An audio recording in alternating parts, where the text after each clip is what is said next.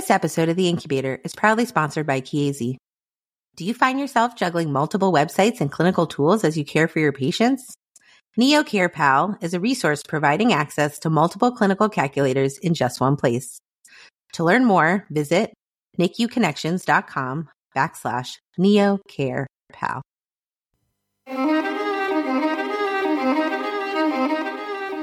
This is The Incubator, a weekly discussion about new advances in neonatology and the fascinating individuals who make this progress possible.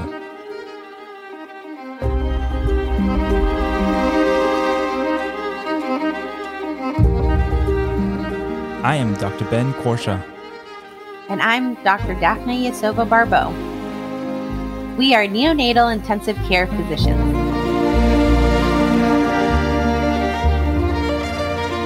Welcome.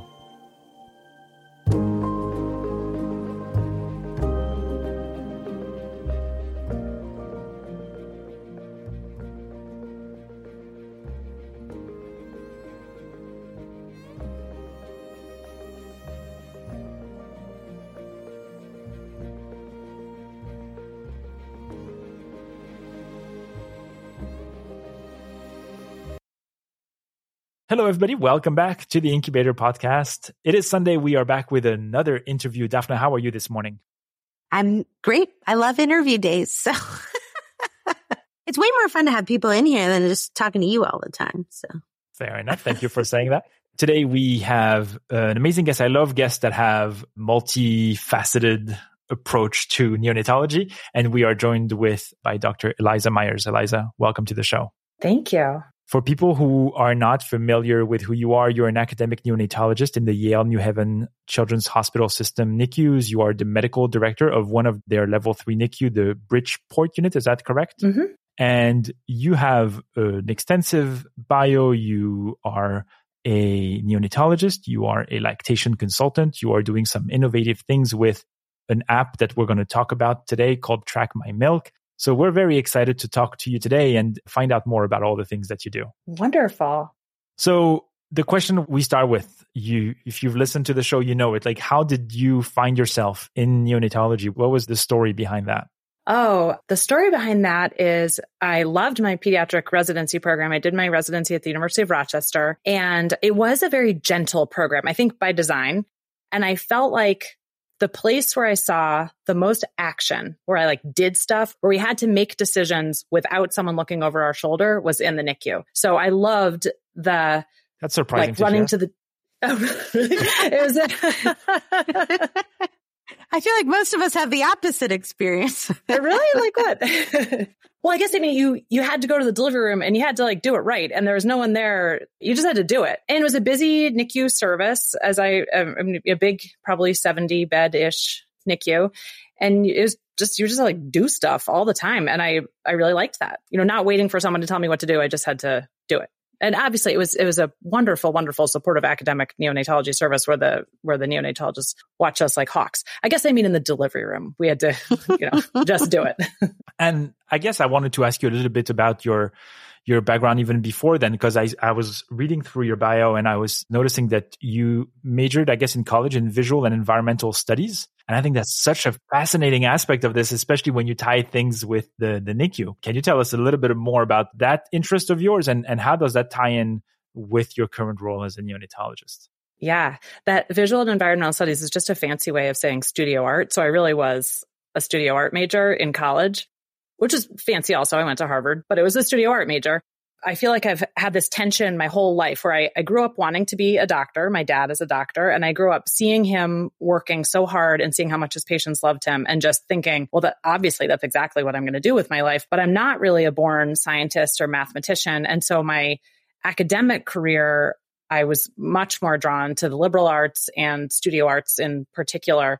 And I think I just sort of got lucky. I figured out that I could major in this thing that I really loved and was really good at. And I also sort of knew that was going to be the end of it. I was going to do studio art in college and then never again, because I was going to go to medical school and be a doctor. But I did a post-baccalaureate degree after college, one of those sort of great 1-year programs where you do all your pre-med stuff in 1 year. And then I went to that was at Bryn Mawr College. And then I went to the University of Rochester. But I have figured out a way to get back into doing visual arts. I mean, partly just by being creative at work and partly by continuing my own studio work. Well, tell us, I'd like to hear more about that. I think that we have so many quote unquote, non-traditional applicants into the community. And that basically means like you did literally anything other than, the routine pre-med track. But I find that there's like so much value to that. I think it adds such a richness to your life for one, but also how you think about problems in medicine. But it's kind of routinely discouraged, I think, in the undergraduate world for people who are looking at med school and things like that. So, I mean, I'd love to hear more about how you've continued to keep that in your life and what you think. What is your message for people who have a background that is a little bit multifaceted? Well, my message is definitely do the thing you love. Don't flunk out of the science classes and look into these post-baccalaureate programs. They won't take you if you do poorly in the science classes. So better just not to take them in the first place, which luckily I figured out pretty early on. And then in my own life, I just kept painting really. Sort of watercolors are easy to do anywhere, small scale oil paintings. And then when we're in the last 8 years that we've lived in New Haven, I found a place where I like painting big, large scale paintings. So I found a studio where I can keep a big canvas and I go on Thursday nights. And so it's sort of ingrained in my family also, like that's what mom does on Thursdays. I think nobody at work knows this, so this might be exciting when people listen to it. You made it sound like maybe you're doing some crafting at home. This is the real deal. You're really doing art here. Oh, I'm all big on the crafting at home too. Like I will custom knit you a sweater with your name across the front of it. No problem. But yes, I go to a painting studio and paint large scale paintings. I try and be loose, but my internal drive is to be sort of like creepy and meticulous. But I try and loosen up. Like that's the one place where it doesn't matter, right? The stakes are so low. Nobody's going to live or die. It's just making a painting. That's so interesting. And I love that you've scheduled it into your week, really, because I think that's where a lot of us lose sight of our hobbies and our other passions is we feel like there's not enough time. But you're an exceptionally busy person. So how do you make the time? You just schedule it and then you just do it. I'm into rules, not decisions. Don't think about it. I love that a lot. What is the importance of visual arts and arts in general in bringing you balance as a physician, and maybe how you see this also as an outlet for your patients and your families? I think maybe just flexing a muscle of creativity, just thinking about things outside of the box. I mean, first of all, it's just very relaxing. Some people swim and some people meditate and some people go to their painting studio. So I think it's good to have a relaxation practice, whatever it is. But I think thinking creatively and thinking outside of the box and I think is incredibly helpful. It's certainly what's driven a lot of my projects at work. I wanted to also then touch on, we've talked about you as a neonatologist, we've talked about art, but one of the aspects of your profession is that you are truly dedicated to breastfeeding and feeding human milk to critically ill newborns, to the extent that you actually are a certified lactation consultant. And if I remember correctly, you said that you're hoping to take this brand new board exam that is coming out in 2025 for breastfeeding and lactation medicine. I've never heard anybody being excited about a potential of taking a board exam. But can you tell us a little bit about where did that come from? Oh, yeah. Where did that come from? I think that there was sort of a natural intersection between my life. Well, I should step back. I did not get a lot of lactation specific training in either breastfeeding medicine training in residency or in fellowship. I think I had an awareness that there was human milk use in the NICU when I was a fellow, but I thought he's going to ask me this. And I just couldn't come up with anything more than having an awareness of and a regard for the work that the lactation specialists were doing, but nothing specific. Like if you had asked me on any given day, what is that? What does baby Smith consume? I don't think I would have been able to tell you. So that wasn't part of my daily rounds. That was not like something we dwelled on in detail during daily rounds. And then I think over time, I have 4 kids. And so I think that there was this sort of intersection of my personal life, where sort of for a long time was either pregnant or breastfeeding somebody, and then my professional life and becoming aware of the role that the neonatologist could play in promoting human milk I think those paths kind of merged. And I had a new job at the time at Yale. So this new job in the Yale system where for the first time it's a beautiful unit with a lot of resources, people who said yes to my ideas, people who said, yeah, you can spend money on that. And I had opportunity, and I saw that what we were missing was sort of specific NICU focused lactation. And I thought, well, I guess I'll do it myself then. I love that. In my, experience, I feel like every unit has the one person in the unit. Sometimes it's a nurse, sometimes it's a physician, sometimes it is a lactation consultant primarily, who says, this is important and I want to talk about it on rounds. But truthfully, in my experience, I think it is not uncommon that neonatologists say like, yeah, human milk is important, but like if we don't get it, we've got this other stuff. And that's not really my job. It's the lactation people's job. It's the bedside nurse's job. But why do you think it's important that the neonatologist, the physician, the head of the team really takes a stake in the procurement of human milk? First of all, you just like summed up the last 6 years of my life. But why is it? Because it is so important. I think it's like one of the most important things we have in our toolbox to prevent NEC, to improve neurodevelopmental outcomes, to enhance family-centered care, to make the parents happy.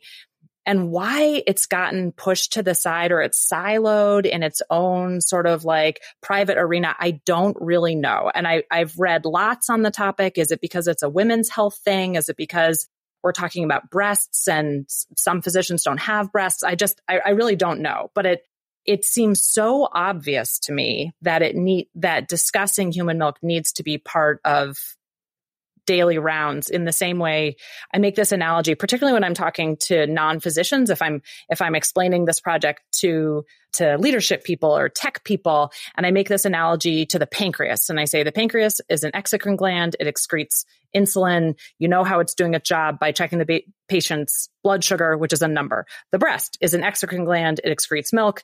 You know how well it's doing its job by checking how much milk it's excreting relative to the age of the baby that it's feeding. It's not complicated. I get these like light bulb moments, particularly with non-physician people are like, oh yeah, I mean, right. So it's just a number. We're just talking about the number. I've thought a lot about your question. Why don't the neonatologists talk about it? But maybe that's changing. The tides, they are changing. So how do you have the time then to integrate, all these other additional skills, because it is a specialized training, into your daily practice? What does that look like for you on rounds? What does that look like for you in the afternoons when you're doing your kind of bedside walking around?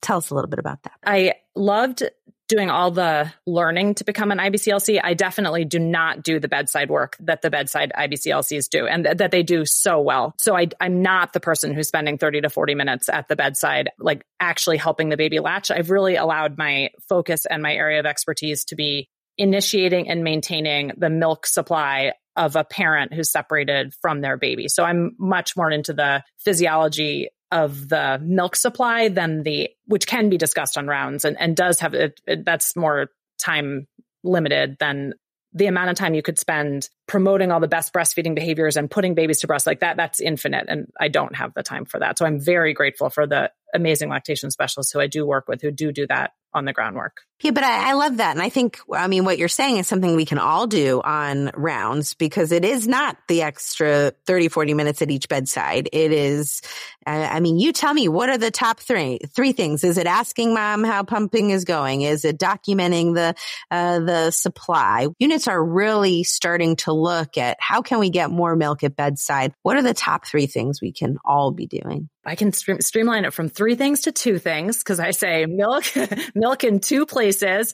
We talk about it as a data point. So it's a piece of data. I like it in the I's and O's. This is what the baby consumed. This is what the baby peed and pooped. This is what the parent produced and expressed breast milk. And then again, in the feeding section of the plan. So this is the, when you're in the FEN section of your plan. The Track My Milk stuff is so cool because it feeds that data. Like the magic of Track My Milk, if I can just start talking about it, is that it feeds the data point of how much milk the parent pumped into the data section of the note. So you're not asking the parent anything. You're not looking at a pumping log. You're not chasing them or tracking them down. Okay, well, now's a good time, I think, for us to really talk about Track My Milk since you brought it in. And just so people who aren't familiar with it, it's called Track My Milk. It's an EMR integrated mobile app allowing real-time clinician review of human milk production in order to support initiation and maintenance of human milk supply. You won a Yale New Haven Health Systems Innovation Awards for this app. So tell us, if somebody's never heard of it before, tell us what that app does and what it looks like. I will. So I always get in trouble when I talk about it as an app, even though that's how the parent perceives it as an app, because it is like sitting on their phone, but it's truly an optimization to the MyChart app. So this is only going to make sense to people whose hospital systems use Epic. Epic is an electronic medical record company, and their patient-facing portal or their patient-facing service is called MyChart. And MyChart has a desktop version that can sit on your desktop, but it also has a mobile app that patients keep on their phone. And you can do tons of cool stuff with MyChart. You can look at your upcoming appointments and text your provider to ask a question, and you can request your medications. I mean, it's a nice app. But we built into MyChart a pumping log. So I describe it as a very fancy pumping log, but in fact, it's an incredibly basic express milk pumping log, but it lives in the MyChart app. And because it lives in the MyChart app, it can input data directly into the electronic medical record. So the parent enters data on a pump by pump basis, which is exactly how all the pumping logs that you can buy in the Apple store, in the mobile app, any sort of like. No, I was going to say the iOS store or the Apple store. Yes, the iOS store. I panicked about how you're supposed to pronounce iOS. But yeah, the Apple Store, the iOS Store, you buy your pumping log. So it's like a sort of very basic version of one of those. But the magic is that when the parent enters on a pump by pump basis, so every time they pump, they put in how much milk they pumped, it goes into a data server and it gets put back into the electronic medical record, into the flow sheet lines that the nurses use to document feeding. So as the clinician, when you go into the NICU eyes and nose flow sheet and you look and see how much the baby PO'd, how much the baby gavaged, there's also how much the parent pumped. And we have it tallied up. So the parent enters on a pump by pump basis, but what you see in the flow sheet is the 24-hour milk volume, because the literature, all breastfeeding medicine literature describes 24-hour milk volumes. We can also see how many times the parent made an entry. And then because it's in a flow sheet line, like anything else that's in a flow sheet line, you can have it auto-populate your note. So every day when I open my note and I refresh it, the new data of the last 24 hours of milk volume appears. I actually have a 7-day tally, so I can look at a trend over 7 days. I can see how many times the parent pumped. So you're not asking the questions anymore. Now you know. So we know that best practice is to pump 6 to 8 times in 24 hours. And if the patient is not meeting the milk volume targets that we want them to meet, or that we hope that they meet, to be on a trajectory to achieve a full milk supply, because we know that the literature says 500 mLs by day 14 predicts taking home your premature baby on a human milk diet. So if we're not seeing that trajectory, we make interventions. And that's it. And it's been extraordinarily gratifying. And I have definitely changed the trajectory of people's sort of milk making careers by identifying either too much milk or, more commonly, not enough milk, and making interventions. Lots of techie questions coming up. How did you build this? Like, was this like a ton of coding and whatever, or was this something you had to delegate to a team of developers? Is it something you built yourself? No, I did not build it myself. I got extraordinarily lucky. So I'd embarked on this big journey about breastfeeding education, and I'd figured out all the best practices. Like, I had all this expert knowledge and I had no expert know-how. So all the lactation luminaries say, to best support a NICU parent in making milk, you have to keep a pumping log. You have to track initiation and maintenance of milk supply. And I was like, okay, but like how, what kind of pumping log? Nobody tells you exactly how. I made a paper pumping log, but nobody ever used it or looked at it, or the parent would say, oh, I left it in the car. Or like, oh, I didn't really fill it out. Or I didn't add it up, or I didn't have a pen. So the paper pumping log was a total bust.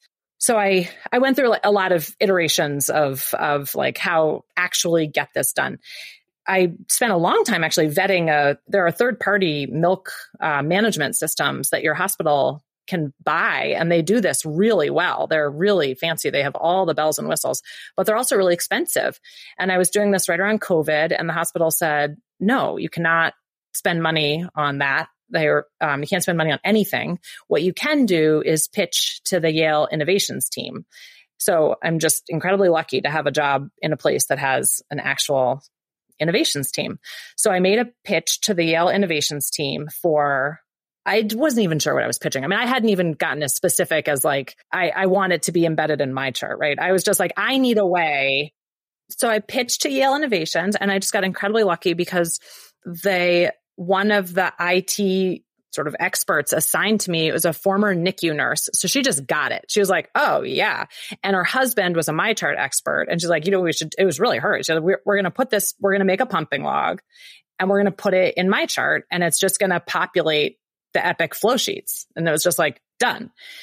After that, it took us a year to build it. Remember, I'm the kid with the colored pencils. Like I'm in art class. I'm not coding anything, but it was this terrific sort of serendipity of the right people in the right place and people saying, yes, let's do this. And I think I had probably a compelling pitch, probably with like pictures of babies in it or something. People love a baby. And so we just did it. It took a year. We started in the summer of 21. And by the winter of 21 into 22, it was obvious that the thing was going to work. And we applied to present at the Epic XGM conference in the spring, which is their sort of expert user conference.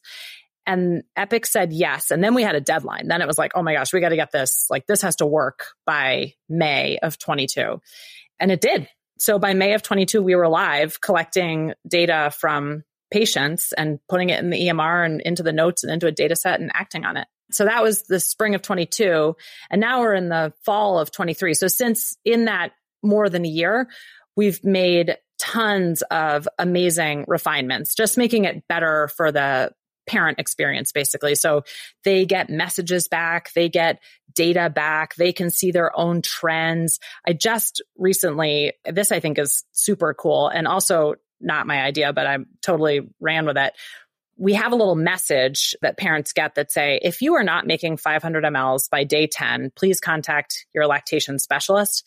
And we now have a little button and you can just tap it and it opens up the dialer on your phone and dials the Yale outpatient lactation specialty service. So it just takes all the friction out of it. I mean, how cool would that be if you had that for like everything in your life? You don't even have to press the buttons. It just does it for you.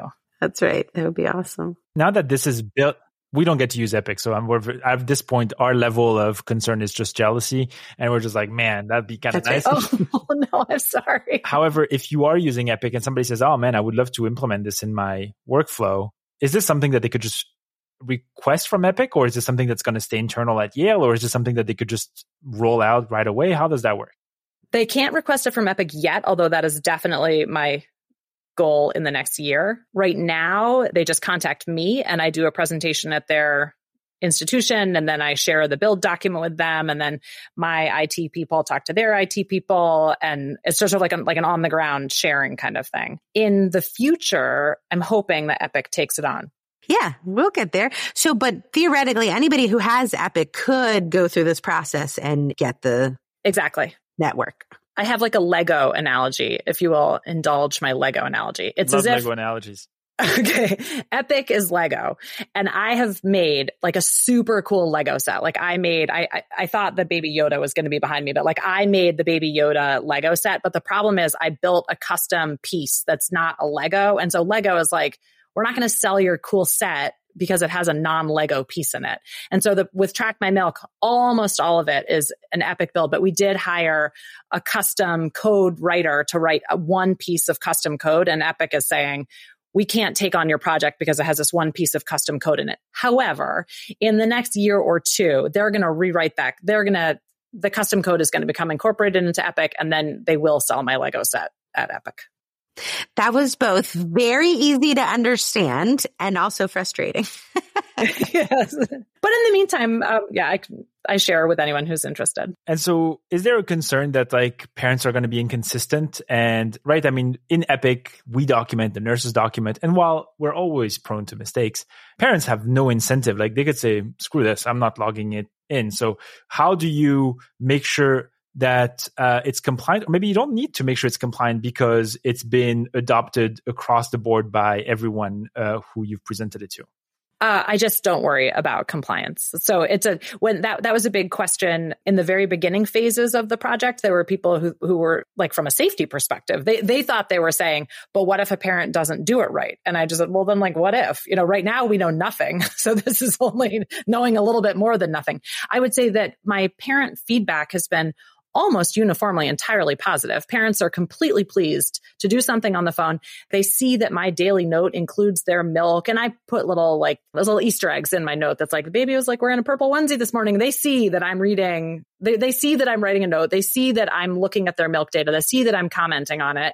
So they're perfectly happy to participate. And some parents say, this is totally not for me. And I say, that's totally okay. What works? How can I help you? What works for you? So I don't worry about inaccurate or missing data. Yeah. And I would counter that by saying the parents have the biggest incentive to do the documentation correctly more than any of us. That's their tiny human.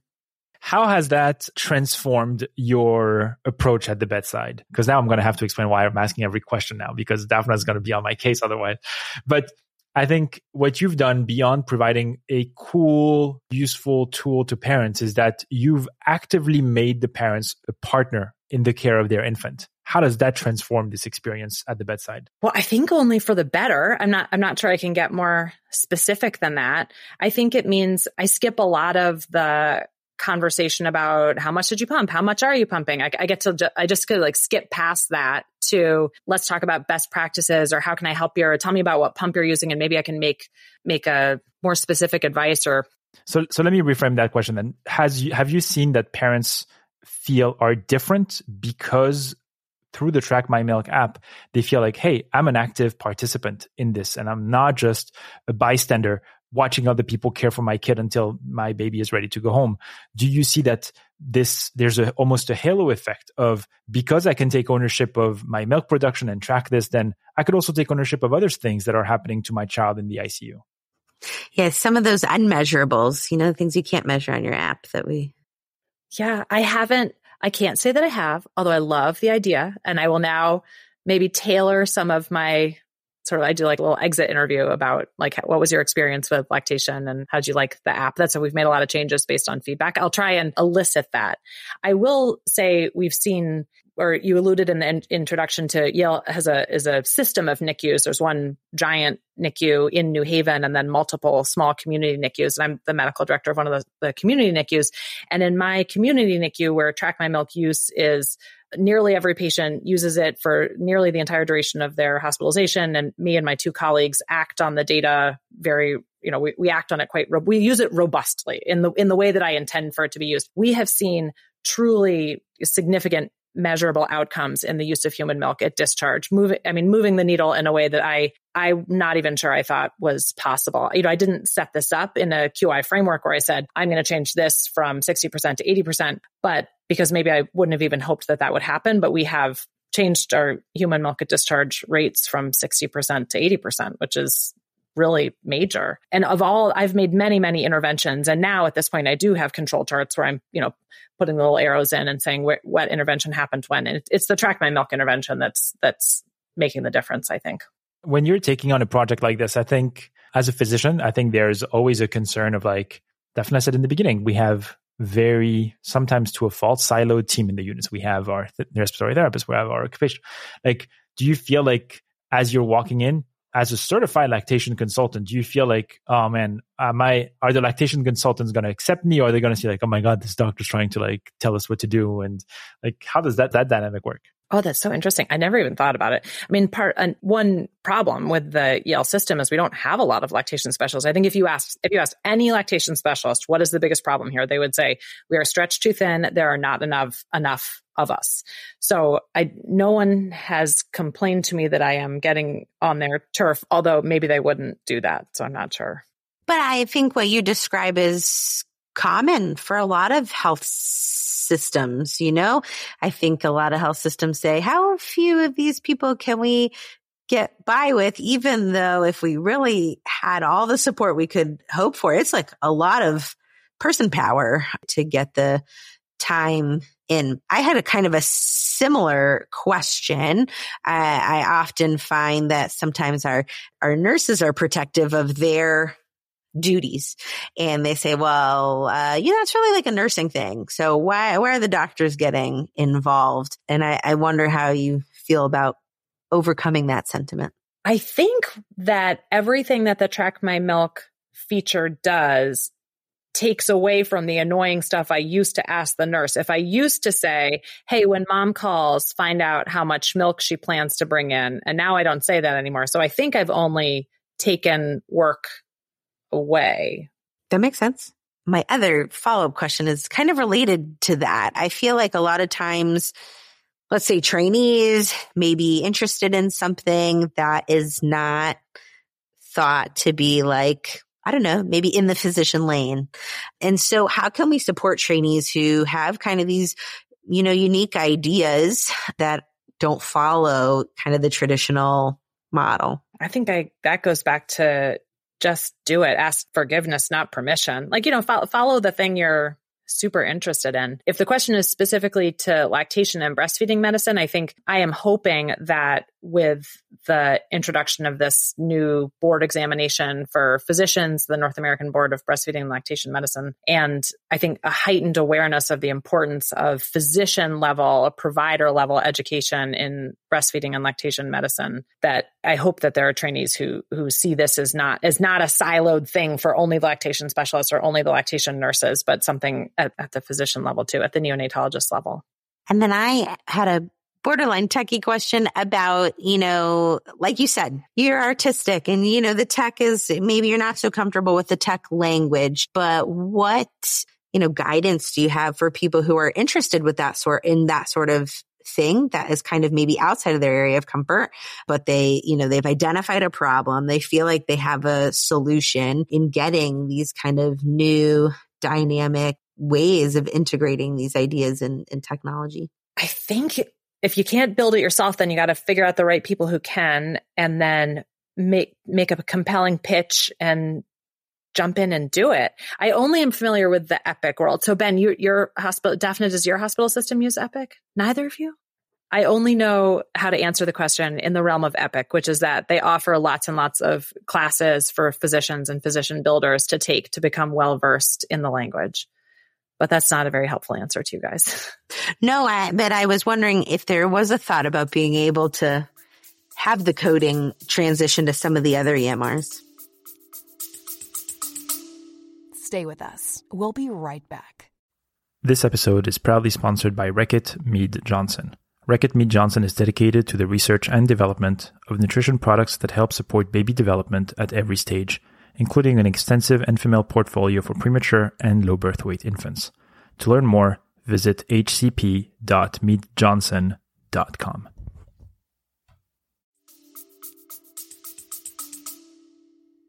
Oh, like Track My Milk. Yeah, I think it would be totally doable. As long as the EMR has a patient-facing portal, and as long as that patient-facing portal communicates with the in-house EMR, it feels completely doable. And I think, so, another analogy, or like the place in my chart where we put Track My Milk is the place where a physician might order you to check your blood pressure at home, and then your blood pressure data comes back into Epic, or check your blood sugar at home and your blood sugar data comes back. Those data points come back in usually to a message box. And what's different about Track My Milk is that the data points come back into the flow sheets, which gets back to Ben's question about, well, what if parents do it wrong? Like the flow sheet is fact and the parents are entering numbers. Maybe they're doing it wrong. Turns out, I said, it doesn't really matter if they do it wrong. It does not change the baby's clinical management if the numbers are wrong. So just, go with it. So as long as I think you're working with an EMR that has a patient-facing portal that can communicate with the EMR, you could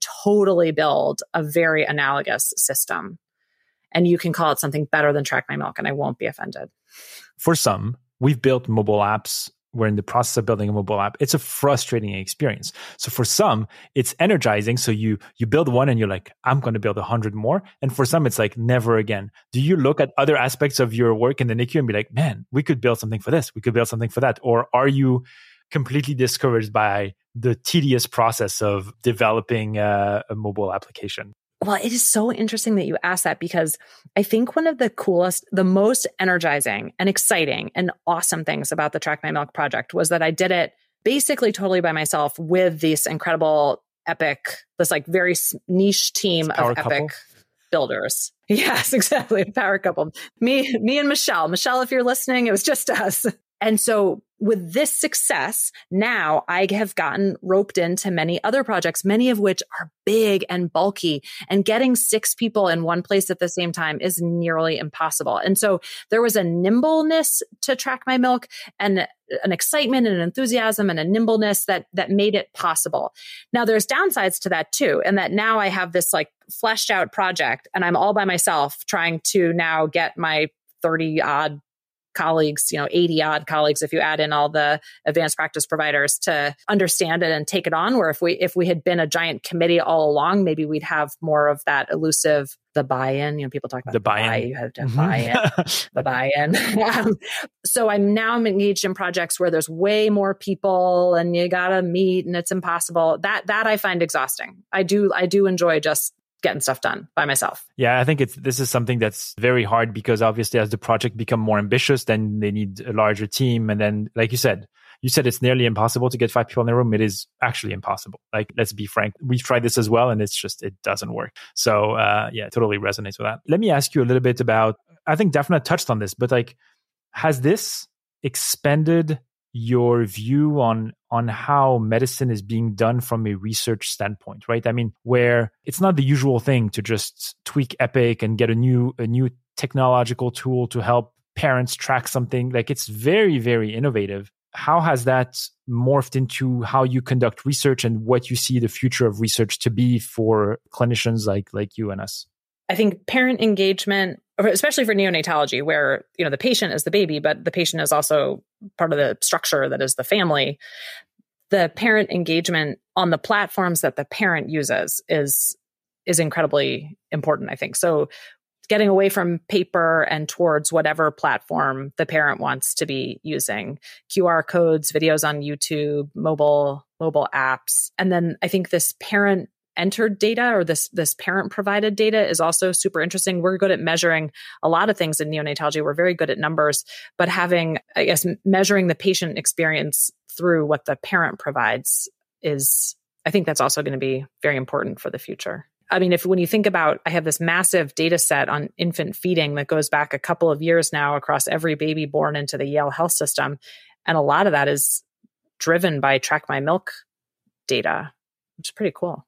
Yeah, it seems like each new innovation then opens up a whole new possibility of, research questions and ideas about where to go next. You said that you didn't make it a QI project, but you actually have quite some experience in QI methodology. I wonder why you didn't do it in the QI format. I think all my formal QI training has sort of come after the fact. I had this wonderful colleague join me a couple of years ago. She was new from fellowship, totally understood QI, saw me.